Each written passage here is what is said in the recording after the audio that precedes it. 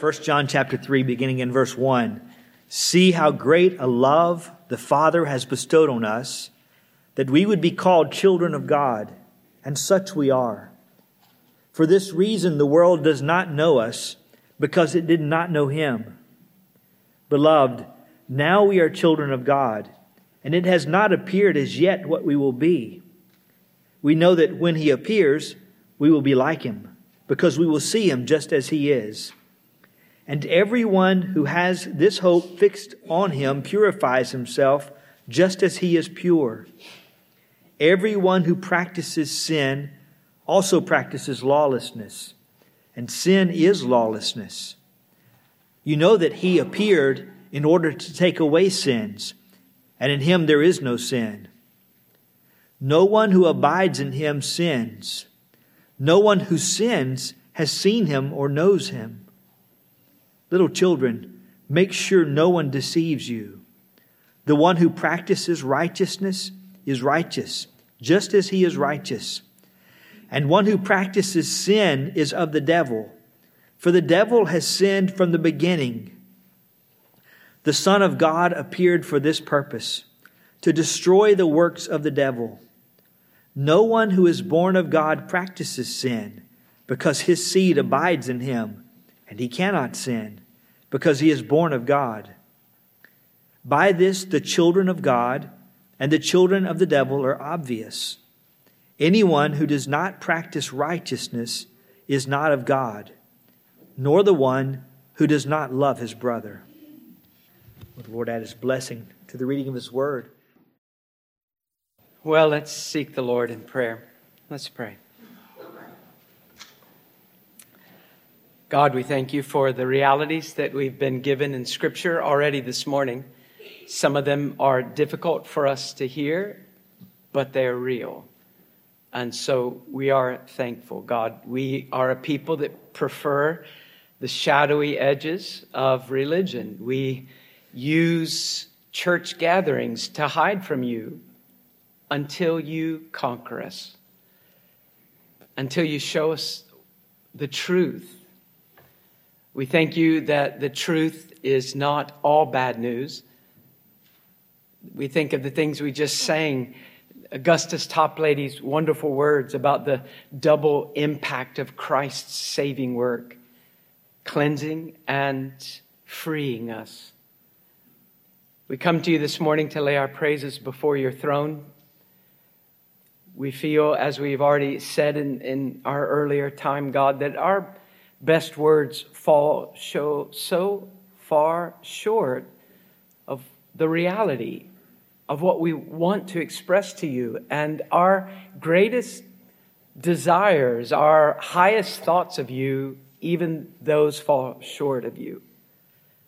But we come as children to a Father, as subjects to a King, as worshipers to a God. You are unlike any other person we have met. You are all perfection, without limit or measure. There is no edge to any of Your glories. Your excellence transcends our greatest estimation, and we cannot exaggerate Your goodness. But we live so often, God, we confess it, with small thoughts of You. And our choices demonstrate that. So we ask that where real life has started in individuals here this morning, that You would continue it and maintain it, that it would flourish. You're the perfect gardener. You can do that. And where there has never been life and religion is still words on a page only, God, You can bring us out of a grave. We thank You for choosing to make us children that are adopted into Your family, as amazing as that sounds, that we might enjoy the privileges as if we had been born there naturally, that through the finished work of Christ and our union with Him, that intimate connection, that unbreakable, everlasting connection has resulted in us being His kinspeople, His brothers, His sisters. God, we thank you that in choosing your Son to be our Redeemer, you sent the greatest champion, and with the great purpose of destroying every aspect of sin's twisting and ruining and destroying and polluting effects, not just in an individual's life, but in all of creation. So we ask that you would help us to back up from ourselves today, to back up from our own ups and downs of the week, and to see you and the great work of redemption, and that would take hold of our imagination, that we would understand it in a way we've never understood it before, that we would delight in it, and that we would prove all of that by walking out of this building today with feet set on a path of cheerful obedience. Help us, God. We are a needy people, and without you, Lord, we would have no hope at all. But we do have you, and so we pray, come and work, and don't leave us to ourselves. We ask it in Christ's name. Amen.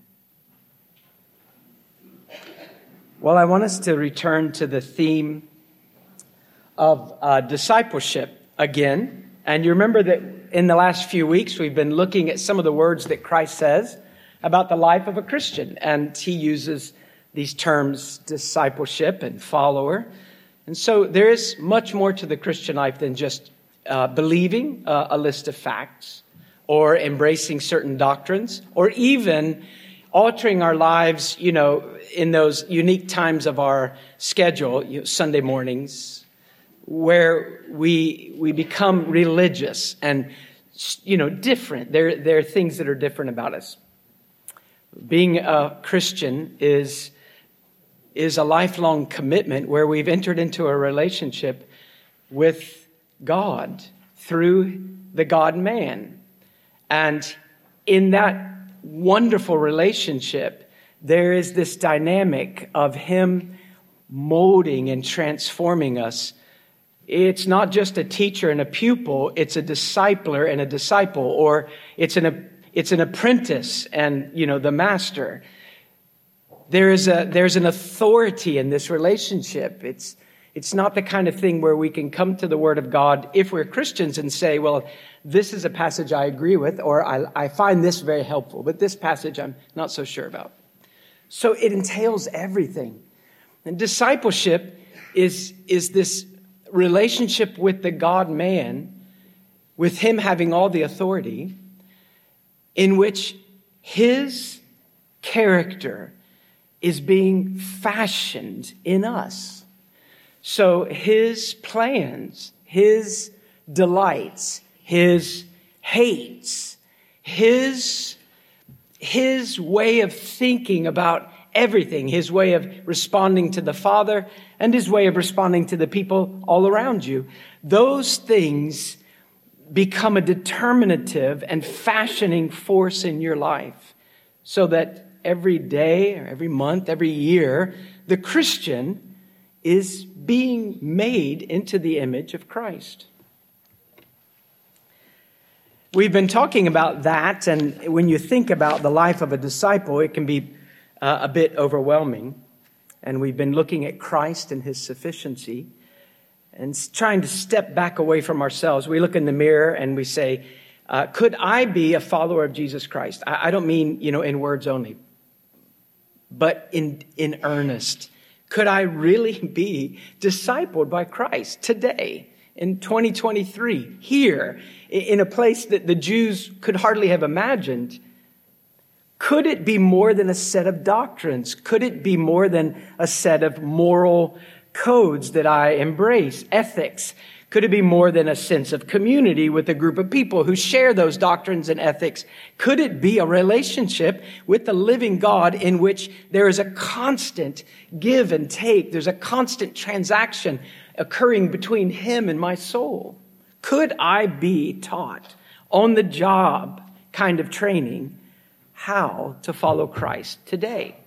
And not just today, and could anyone do that, but Could that be true of me?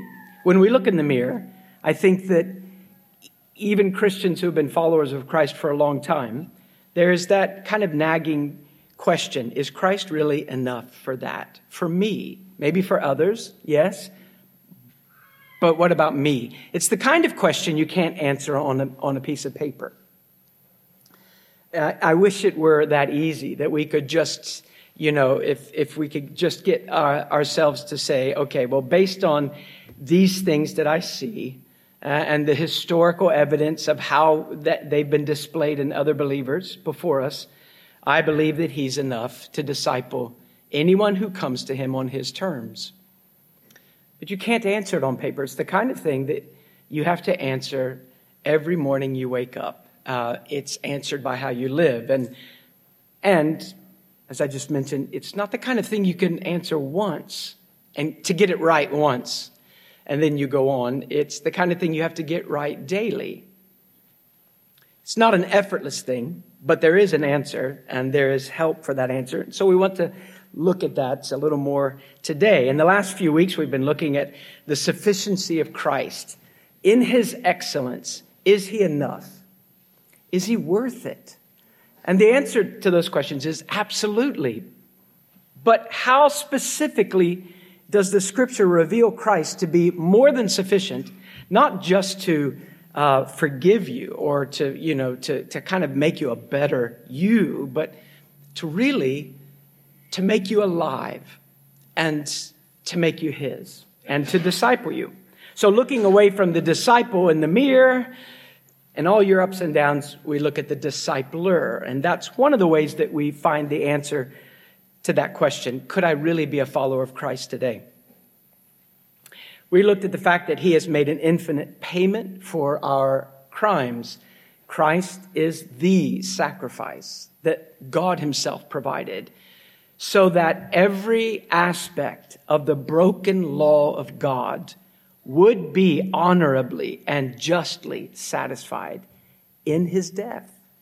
The payment has been paid. Christ has not only washed his people by that great work, but in his perfect obedience to the law, everyone who embraces him, really embraces him, in that wonderful union with Christ, there is also a positive righteousness.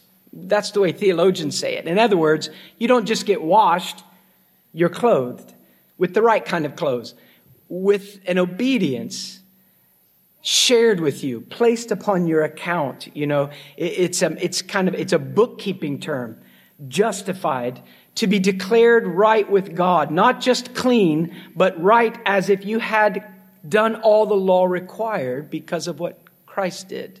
And that is attributed to the believer.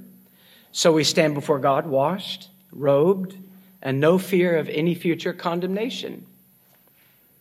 That's wonderful, but if that's all that Christ has done or can do, then that's not enough to make any of you or me a disciple.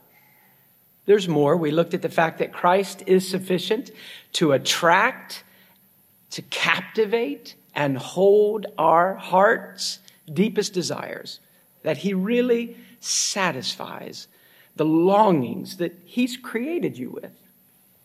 We talked about the fact that Christ, in his infinite payment for sin, also possesses an infinite willingness to continue to apply that even to a believer, not just once when you first come to him, but the 1,000th time when, as a believer, you realize that you have again chosen self above him.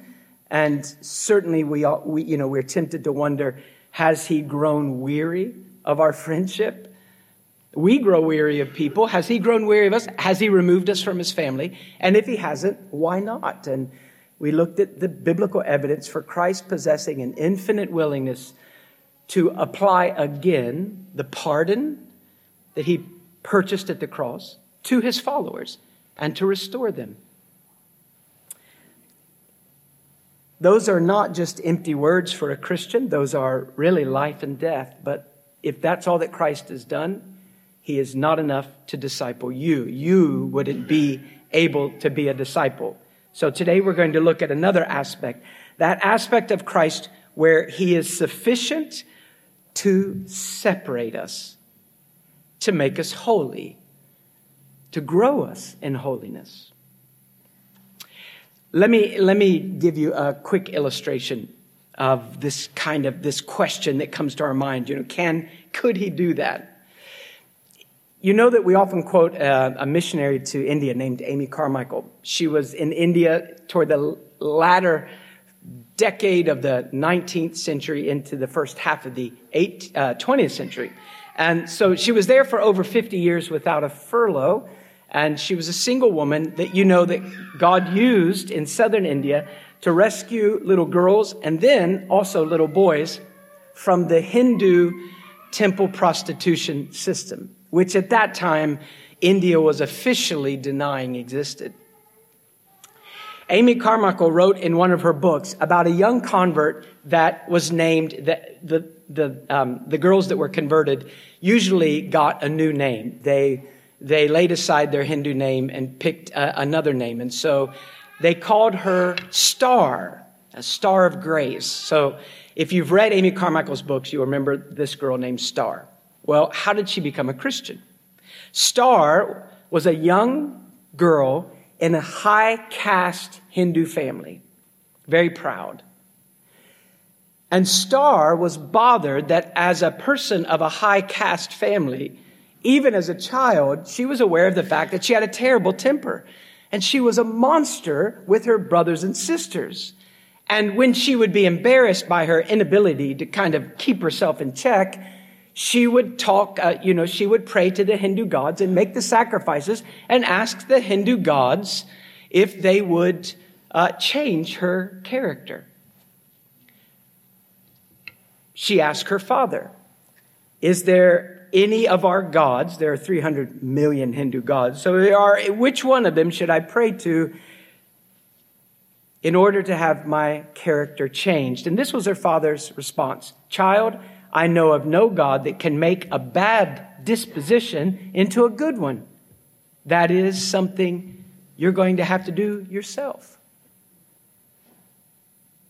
So she began to beg the different gods, and she didn't get any better. She just felt worse about herself. And then she heard a foreign missionary preaching. And the foreign missionary said this, there is a living God, and he turned me, a lion, into a lamb. That stuck with her. There's a living God that can make a person who had this bad disposition, acted like a lion, turned this person into a lamb. Then he could do that for me. So she talked to her father about that. She began to pray to the living God. She didn't know anything more about God than that. And she began to say, if there is a living God, then please send the foreign people back to our village so that I can hear more. And soon Amy Carmichael and the group of ladies came back to her village, and she met Amy Carmichael and spoke with her and learned about the work of Christ and his person. She went home and told her parents that she would from now on hope in this living God. And her parents beat her, and they threatened to marry her off to a very old man who was a pagan. They were horrified that their upper class family was so dishonored by this girl wanting to follow Christ with the low class Indians who had been converted. Eventually, nothing worked, and so they sent her to live with an uncle because the uncle was a lower caste Hindu, and so his life wasn't very nice. So the thought was this. If I don't hurry this up, we'll be here all day. The thought is this. You go live with those people over there. And some of those Indians in that village have actually been so stupid as to embrace this message of a crucified Jew. Go see how they live. And it is so far beneath how we live. Then you'll see that that's an empty hope. And you will get rid of this foolish notion of following Jesus. And you'll come back to our family, our caste, and our gods. Now, there were many people in that town that claimed to be Christians, Indians who weren't, but there were genuine believers. And she, through them, continued to hear the truths of Christ and was wonderfully saved and eventually became a worker with Amy Carmichael. Her question is the question that I think has to be asked in New Albany this morning. Not by people out there, people here, us. Is there any God? We've heard of a God that can forgive, but has anyone ever heard of a God that actually alters a person's character, their disposition, to change them from bad to good? So I want us to look at the person of Christ again today, and I want us to consider how sufficient he is to enable us, having fully forgiven us, to really follow him. Now, a couple of weeks ago when we looked at that issue of forgiveness, we used the illustration of a royal pardon. Do you remember? Or a presidential pardon. Governments throughout the world often give their leaders the ability to pardon a criminal or an accused person. So we have presidential pardons.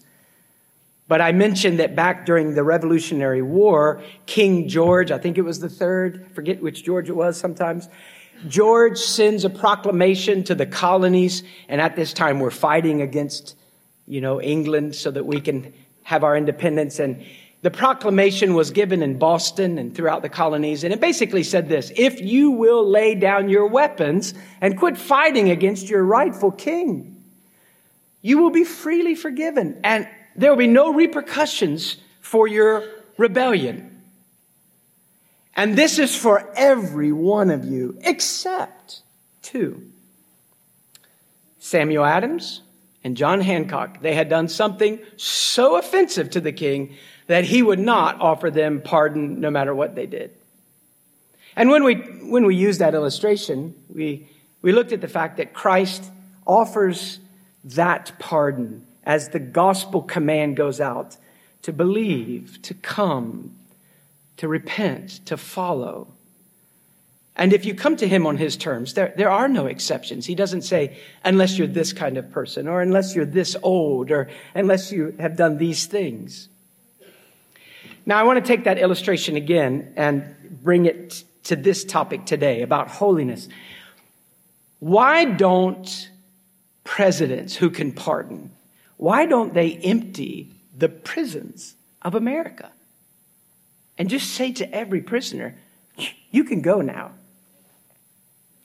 Why have we never heard of any world ruler, any king, offering amnesty or a forgiveness or a pardon to every prisoner in their nation? Well, we know the reason. It's because of fear. If we empty our prisons, there's no guarantee that the people that have been set free from prison wouldn't go immediately back into the same lifestyle that got them into prison. It would be it would be an insanely dangerous idea to just empty prisons. Unless you were a world ruler who had the ability that when he pardoned, he could be guaranteed that every person freed would be changed. Then he could empty the prisons. When Christ is described as the one who can, by his death and obedience, remove the deepest stains of our most shameful things and provide for us a perfect rightness with God so that our legal standing with him is completely altered, are you never afraid that that means that people who say, I'm fully forgiven for sins, past, present, future, will just live careless, destructive lives? Are you never afraid that you will do it? I remember as a young Christian, meeting with a man who led me to the Lord and then, talked with me, discipled me, talked with me a lot about following the Lord. And I remember one time that he had been talking about the love of Christ and how that changes things. And I had just made a very clear, selfish decision. And so it bothered me that he kept talking about the love of God. So I interrupted him and I said, his name was Clyde. Some of you have read his book. And I said, Clyde, I don't need to hear about the love of Christ. I need to hear about punishment, because if you keep talking to me about love, I think I'll just live this selfish, careless life. And he assured me that was impossible. Why? Because there is something about the work of Christ and the person of Christ that guarantees that every person he pardons will be transformed. There are quite a few things that the Scripture gives to explain this, to show us why this happens. I'm only going to be able to hit a few of them today, and we'll just kind of mention them and get going. And then if you want the notes, you can shoot me a text or an email, and I'll try to get you the notes. How do I know that I could be a disciple of Christ? It's going to take more than forgiveness. I need a discipler who can transform everyone he forgives, and Christ does. There is in Christ an infinite ability and willingness to separate us and to fashion us in his image. Or, we just use the word, to sanctify us or to make us holy. Now, that is a desire. Before we look at the reasons, I do want to say that is a desire that every true Christian has. I don't know any real Christian who would say that all they want from God is a get out of hell free card, get out of jail free card. I want to be able to sleep at night. I want my conscience to leave me alone. All right, can you just fix this? And then I can get on doing what I do best, living for myself. I don't know any Christian that's even willing to come to God and say, here's me. You can take me. I've made a wretched mess of this, but you could take me and make me, clean me up and make me a better me, and then hand me back so that I have the happiness of ruling a better me. John gets to be a better version of John. The Christian, because of the greatness of Christ's work, there is something fundamental to a Christian that makes him or her, whatever age they are, however imperfect we are, makes them say to God, I am so grateful for forgiveness. But that is not all I want. I need to know that there is, in this salvation you provided, there is enough to enable me to live for you. I want to live for you. Sometime back, I mentioned my favorite Scottish author. I mention him all the time, Samuel Rutherford. In the mid-1600s, he was in prison for preaching in a way that the English king didn't like, when he said that the English king didn't have a right to tell the churches in Scotland what to do. Well, that put him in prison. And while he was in Aberdeen, in kind of under house arrest, he wrote letters back to his people. And in one of the letters back to his church folks, he wrote and said that he was struggling with a question. And the question was this: which is the greater gift that God gives through Christ? Justification, being made right with God, legally forgiven. Or sanctification, being made like Christ in the way you live. And Rutherford said he didn't know which one was the greater.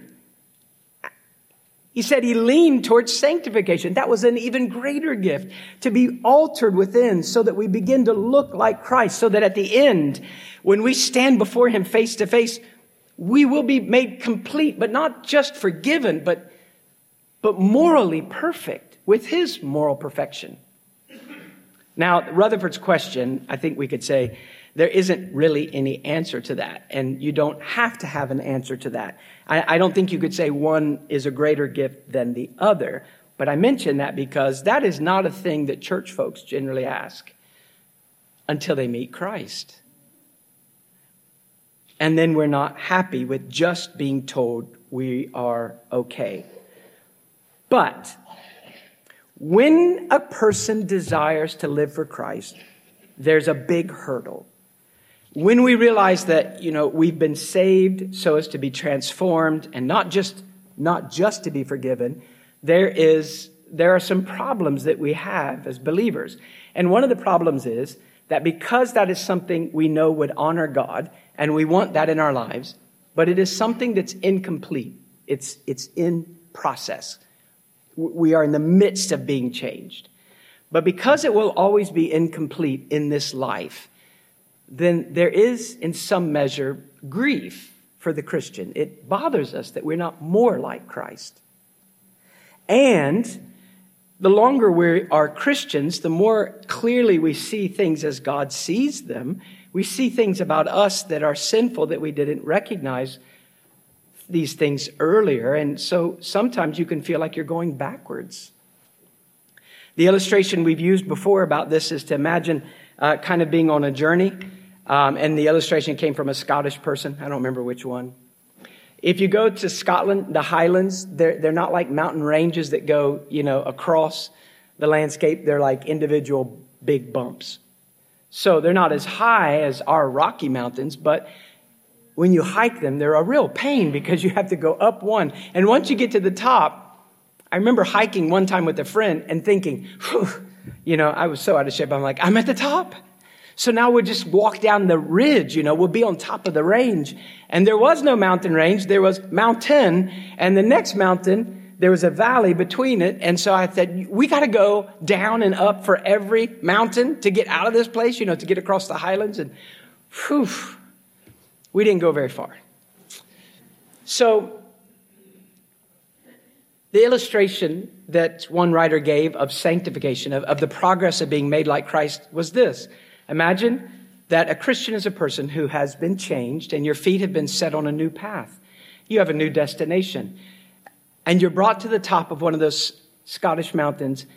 And over, from that mountain you can see a long way and you can see a city. And that's the new destination, right?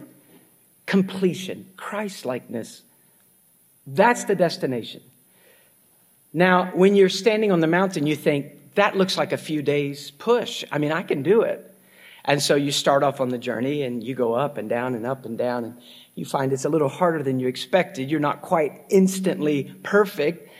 And maybe after weeks or months or even years, you look to see, you're back up on top of a mountain and you look and you think, I haven't made any progress, It doesn't look any closer. And so you walk a little while more and maybe you're down in one of those valleys between the mountains and you look and you try to see the destination. You can't even see the place down in the valley.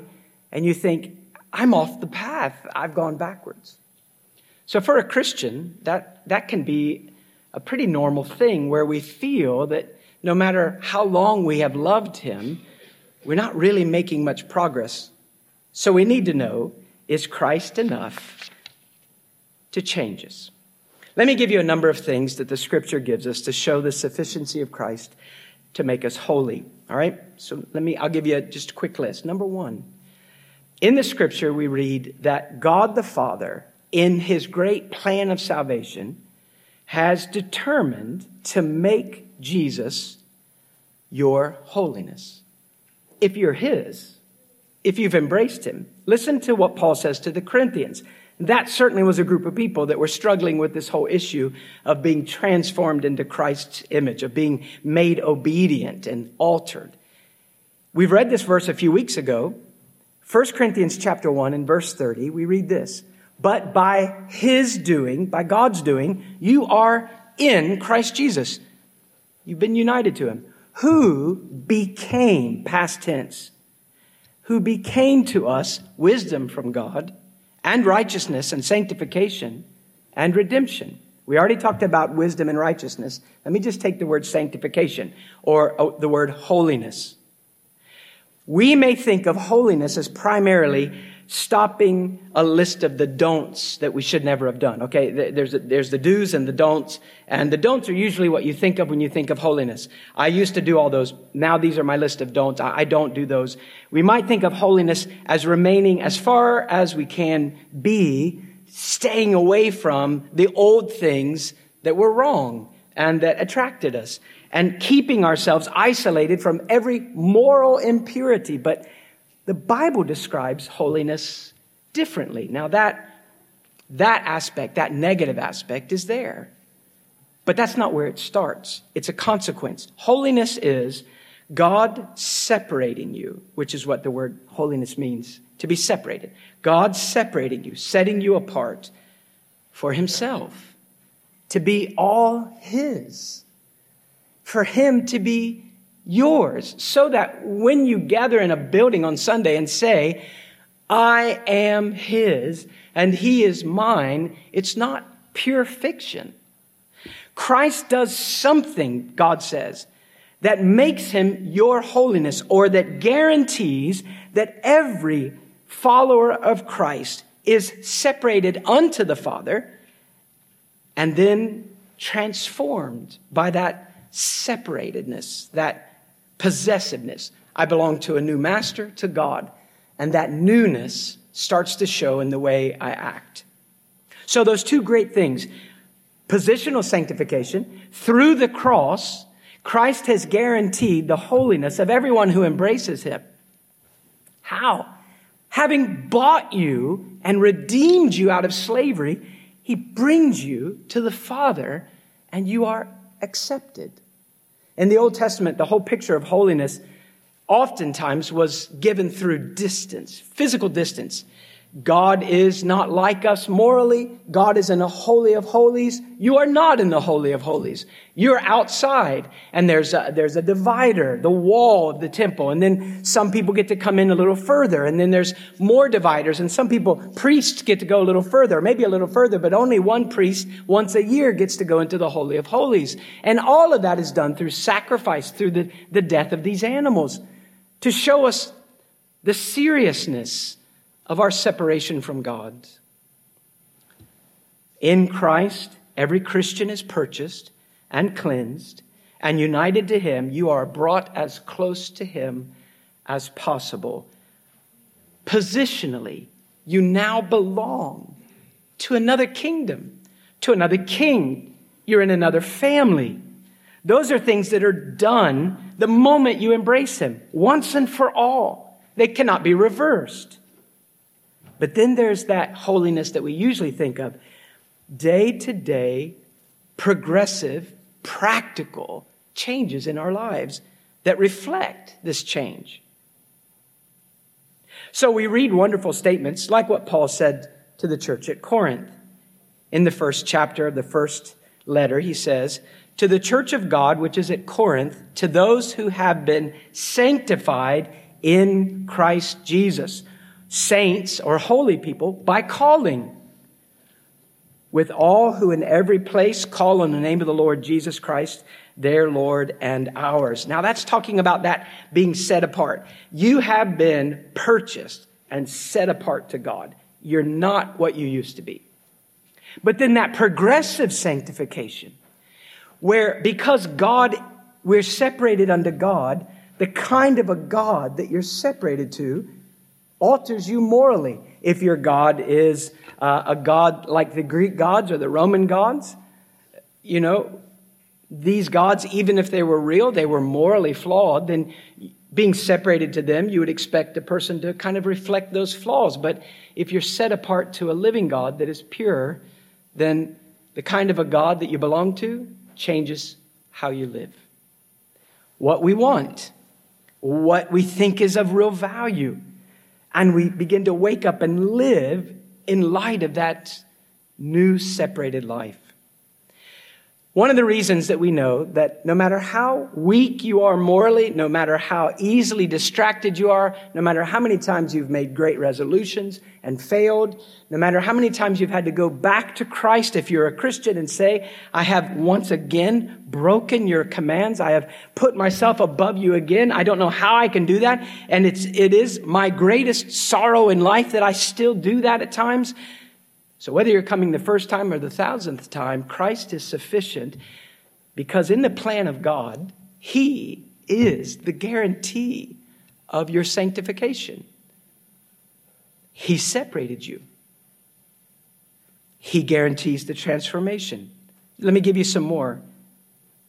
He is sufficient to make you holy because in the great work of salvation, God has some very specific purposes. And we might be surprised when we read the Bible if we read it as if we'd never read it before and not read it as if we already as if you already know what that chapter says. Do you ever do that?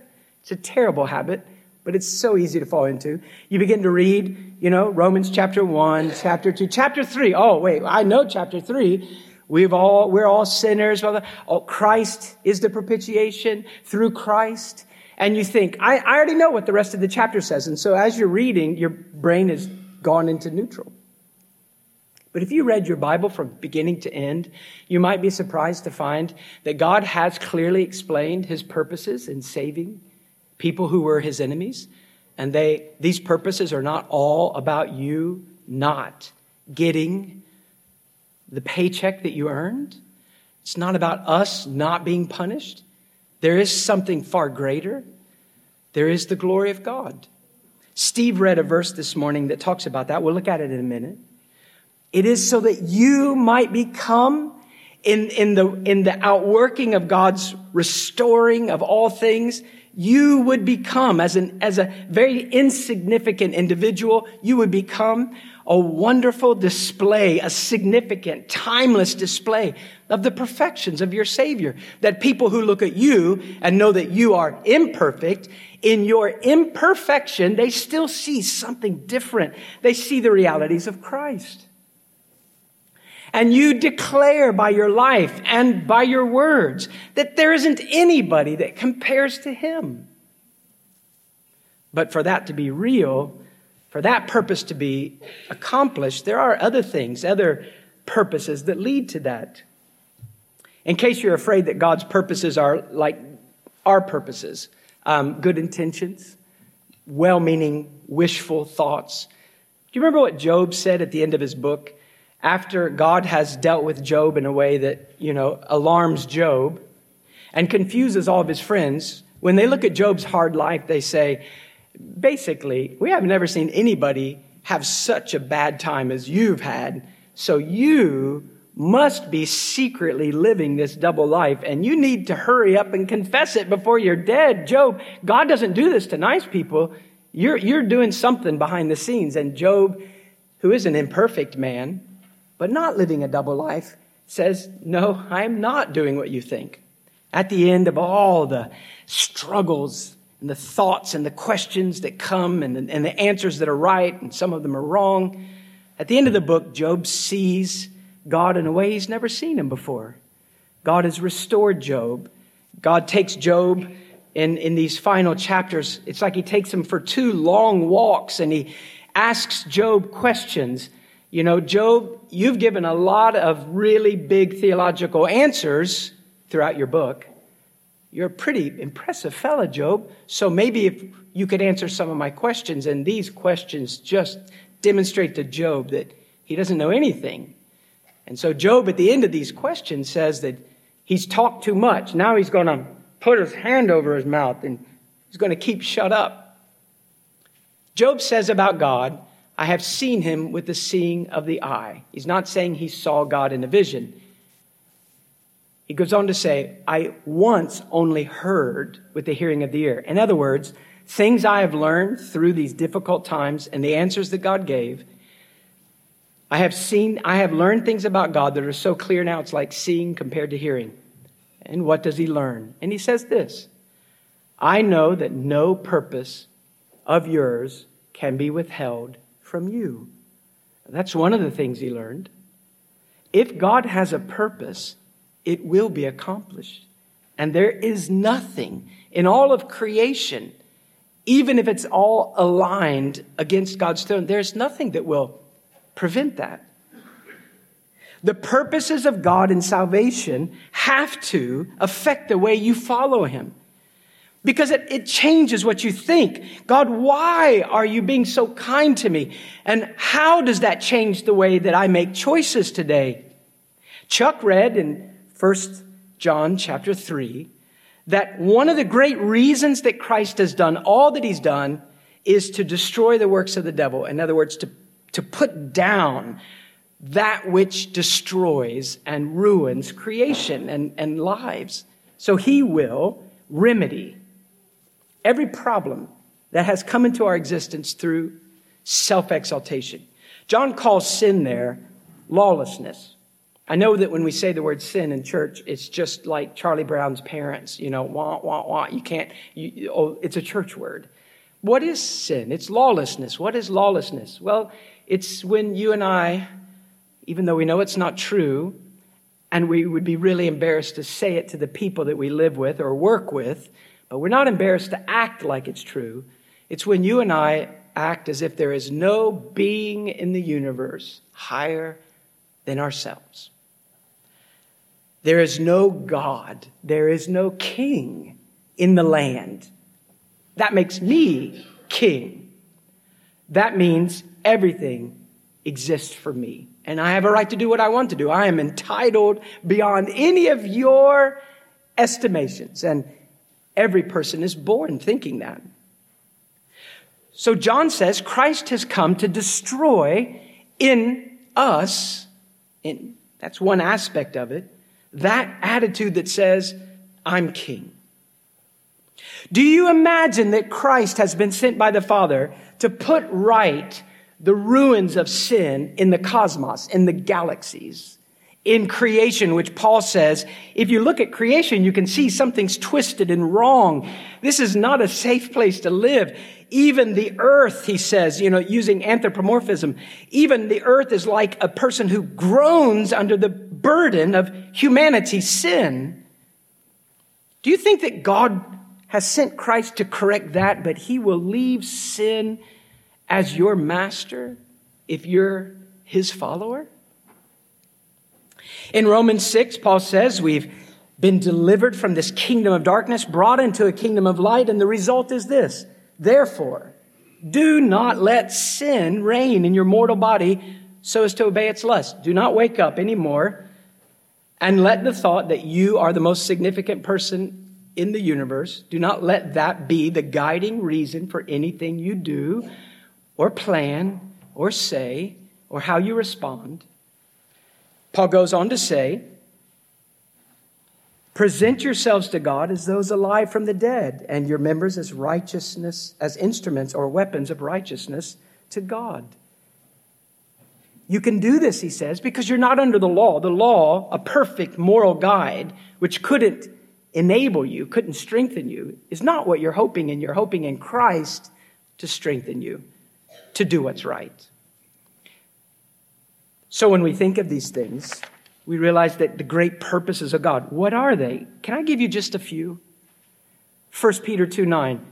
This is what Steve read earlier. You are a chosen you are a chosen race, a royal priesthood, a holy nation, a people for God's own possession.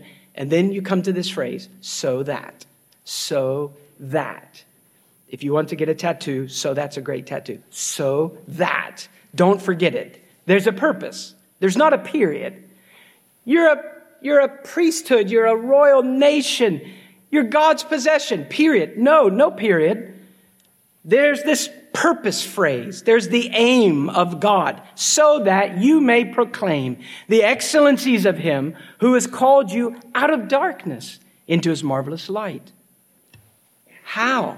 Let me give you another passage. Ephesians 2. We are probably all familiar with this. For by grace you've been saved through faith, that not of yourselves. It is the gift of God, not as a result of works, so that no one may boast. But, for we are his workmanship, his project, created in Christ Jesus for, there's the purpose, for good works, which God prepared beforehand so that we would walk in them. So there are acts of selfless love and godly, good and right things that God has intended for every believer to do. And he has prepared you for them and is working in you so that you would walk in them in the everyday common choices. I'll give you another one. Titus 2.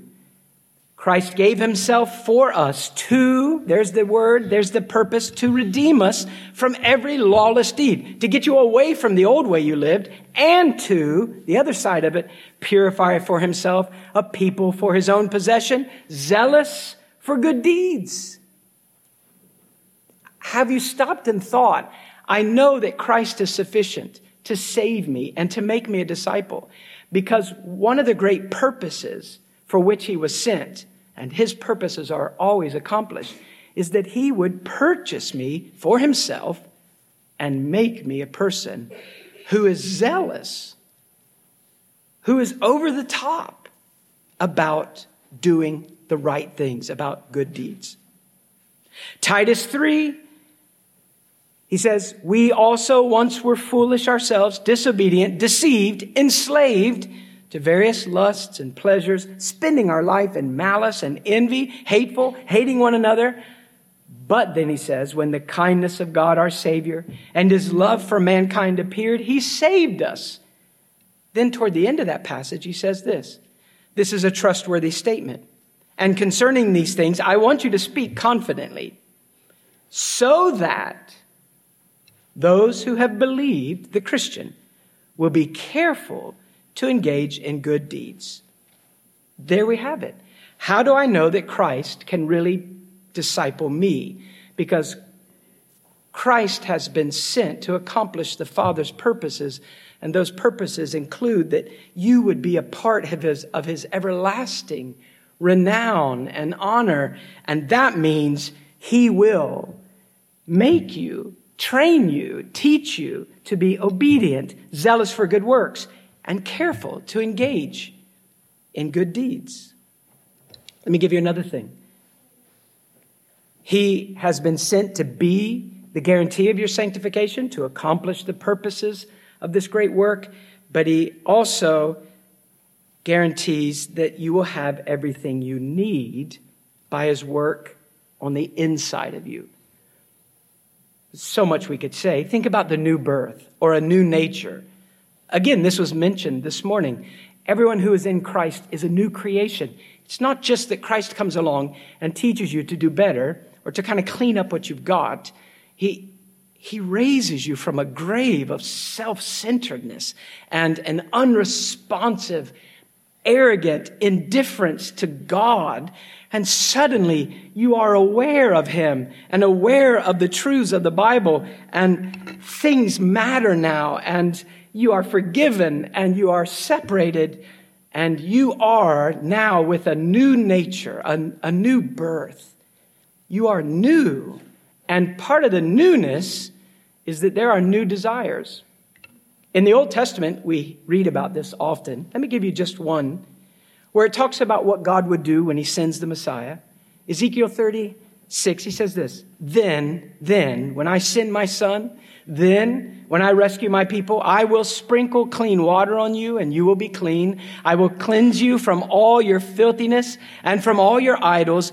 Moreover, I will give you a new heart and put a new spirit within you. I will remove the heart of stone from your flesh and give you a heart of flesh, a soft, responsive heart. I will put my spirit within you and cause you to walk in my statutes, a path of obedience. And you will be careful to observe my ordinances. A new nature, a new resident. That's what we just read. He will put his spirit within his people. Yes, Philippians 2 talks about that. Paul says, work out your salvation, work it into every area of life. You know the verse, with fear and trembling, for it is God who is at work in you, both to will and to work for his good pleasure. He gives you the desire, the will, and the ability to obey. The Christian can never say, God, I know that, I can't do what's right. You can, you must, you will. Because Christ has given you his Spirit. In Colossians 1, in Ephesians 1, again in Ephesians 3, when Paul prays for the churches, we find that one of the things that Paul prays for is that by the work of the Spirit, the Christian would understand the things they're studying in this book. And these words would, in a sense, come off the page, and these concepts and these promises would no longer just be, stuff in the top of your mind floating around, but that they would find their way down into everyday life, and you would apply them and live on them and risk everything on them, and then you would experience them. And the Spirit is the one that does it. There's another reason we could say that Christ's work in you guarantees that you will be transformed, and that is by this Spirit, in this new nature, you're given a new fuel, a whole new fuel. We used to be good people when we wanted to be good people, and the fuel was pride. It was me, what I wanted out of it. It seemed to us to offer us so much more if we would do what was right in this situation than if we did what was wrong. But when you come to Christ, He begins that work in you, and the Spirit puts a completely new fuel. It is love. Christ talks about it, John 14, if you love me, you will keep my commandments. But 50 years later, John writes that letter that Chuck read this morning, and in chapter 2, he talks about the fact, in chapter 4, he talks about the fact that we don't love Him first. He loves us first, and that's the only reason we love Him back. I mean, that's the great problem. If you love me, you'll keep my commandments, but I don't love you. And then He loves us first. He forgives us. And in Luke, Christ says, those who have been forgiven much, love much. And Paul talks about it later as well. In Romans 5, the Spirit of God has shed abroad. It's like He broke the dam, and love, this unexpected love from the God that we fought against, flows over your life like this tsunami. It just reaches everything. And then Paul says to the Corinthians, this love of God compels me, constrains me. Paul, why do you live differently? Oh, I am compelled. Oh, does your church tell you you have to be good? No, it's not a straitjacket from the outside. From within, I am compelled to obey God. I am constrained by His love. Christ is enough to disciple any of us if we come to Him on His terms, no matter how spiritually disappointing you are, because Christ does something in you that guarantees the transformation.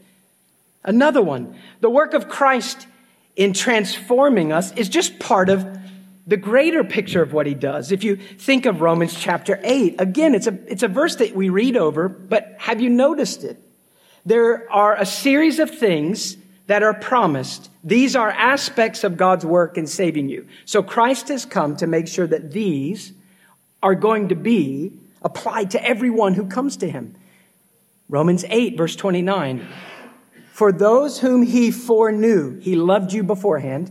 He also predestined to become conformed to the image of His Son. Having loved you, having chose you, He has also chosen Christ-likeness. But then He goes on, so that He, Christ, would be the firstborn among many brethren. And these, the very people that He loved, knew, chose, and predestined, and these whom He predestined, He also called. Right? The gospel goes out and we respond. And these whom He called, He also justified, forgave, and clothed with righteousness. And these whom He justified, He also glorified. Now, if you look at those links, if we had time to stop there, you would see there's a very definite order. God's choosing comes before our responding. But there is also not just order, there is an unbreakable connection. It has never been broken in one of God's people. If you are a believer, you are in a new covenant with God. And this contract, this of grace, this covenant includes all of these things, but they're like links in a golden chain. They cannot break. If one breaks, then the whole thing falls apart. And part of that is this. Every person that's justified will one day be glorified. Everybody that's chosen will be molded into the image of Christ. There is no such thing as a person who has come to Christ and received part of the work. I've been justified. I've been called. What about sanctified? No, that's optional. No, it's not. And there's no person that can come and say, I've become a better person because of Jesus. What about that free justification? What about the atoning death of Christ? Oh, no, I didn't need that. I've just become a better person. And all of those that Paul mentions in Romans, and he doesn't mention everything, but all of those are essential, and all of those are unbreakably linked. You cannot be declared right with God through the finished work of Christ and not at the same time be a person who is not separated not being changed. They go together. We sang a hymn earlier by Augustus Toplady. The tune is a dreary tune. I mean, sometimes we have dreary tunes, but I really think this is a dreary tune. I like dreary tunes. I don't like this dreary tune because it reminds me of funerals. Does it remind you of funerals? Rock of Ages? Rock of Ages. Augustus Toplady in the 1700s, a minister in the Anglican Church, wrote this. It's great. Just remind you of one verse because he pulls this all together. Rock of Ages, cleft for me, let me hide myself in thee, in Christ. Let the water and the blood from thy wounded side which flowed, the picture of what happened at the cross. Let that cross do what? Be of sin the double cure, save from wrath and make me pure. Both. I want to give you one more, and this last reason that Christ is sufficient to disciple you because he is sufficient to separate you and to make you holy. This is one that we're going to be looking at a lot in the future, but it is that Christ is the example of holiness. Christ's life was lived by obeying the word of his Father, and we're going to look at that. But when Christ saves us, he does not stand behind the Christian and say, go forward. Cornelius Tyree, the writer of that little book, The Glorious Sufficiency of Christ, says, no, Christ is always ahead saying, follow. How can Christ say that the Christian life is following him? Why doesn't he say, go back to that book and read the 1,000+ pages and do everything that's mentioned? Because he is the embodiment of every aspect of the law, kept perfectly, perfect motives. In Christ, it's like the law comes alive and walks in front of us. And it's the person you love more than any other person. It's the person that rescued you. He made you alive. He washed away your sins. He clothed you with his righteousness. He is transforming you. He has separated you. He is doing all of this as a part of a greater work. And when you see him, the Christian loves him. And so the path of obedience is wonderful for the Christian. Not easy, but wonderful because your favorite person is on the path and you want, as a Christian, to walk as close to him as possible. There is a very definite path, and that's what we're going to be talking about in the coming months. But it's the person on the path that makes it so attractive to you. The law of God is perfect. The path is a perfect path. It is laid perfectly. It is the happiest life to obey God. But we are so, malfunctioning that we could take even a perfect law and, like the Jews of old, twist it and make it into something ugly. And this happens all the time. A person goes to church. They decide that maybe they're in trouble with God. They don't want to go to hell. Well, what am I supposed to do? Well, surely they think it's natural. I'm supposed to be a better me. And so they grab all the rules and they piece together some type of goodness with God, they think, and you watch them and they quit doing all these things and they start doing all these things and it looks very religious, but it's not the kind of life that you want to live. It's ugly. When you try to keep all the rules, but you don't love the King who loved you first, then it just becomes legalism and religious snobbery.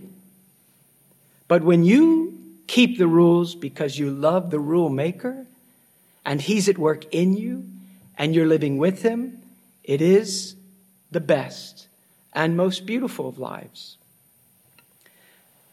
There's a hymn that we don't sing. It's an old hymn. I really like it.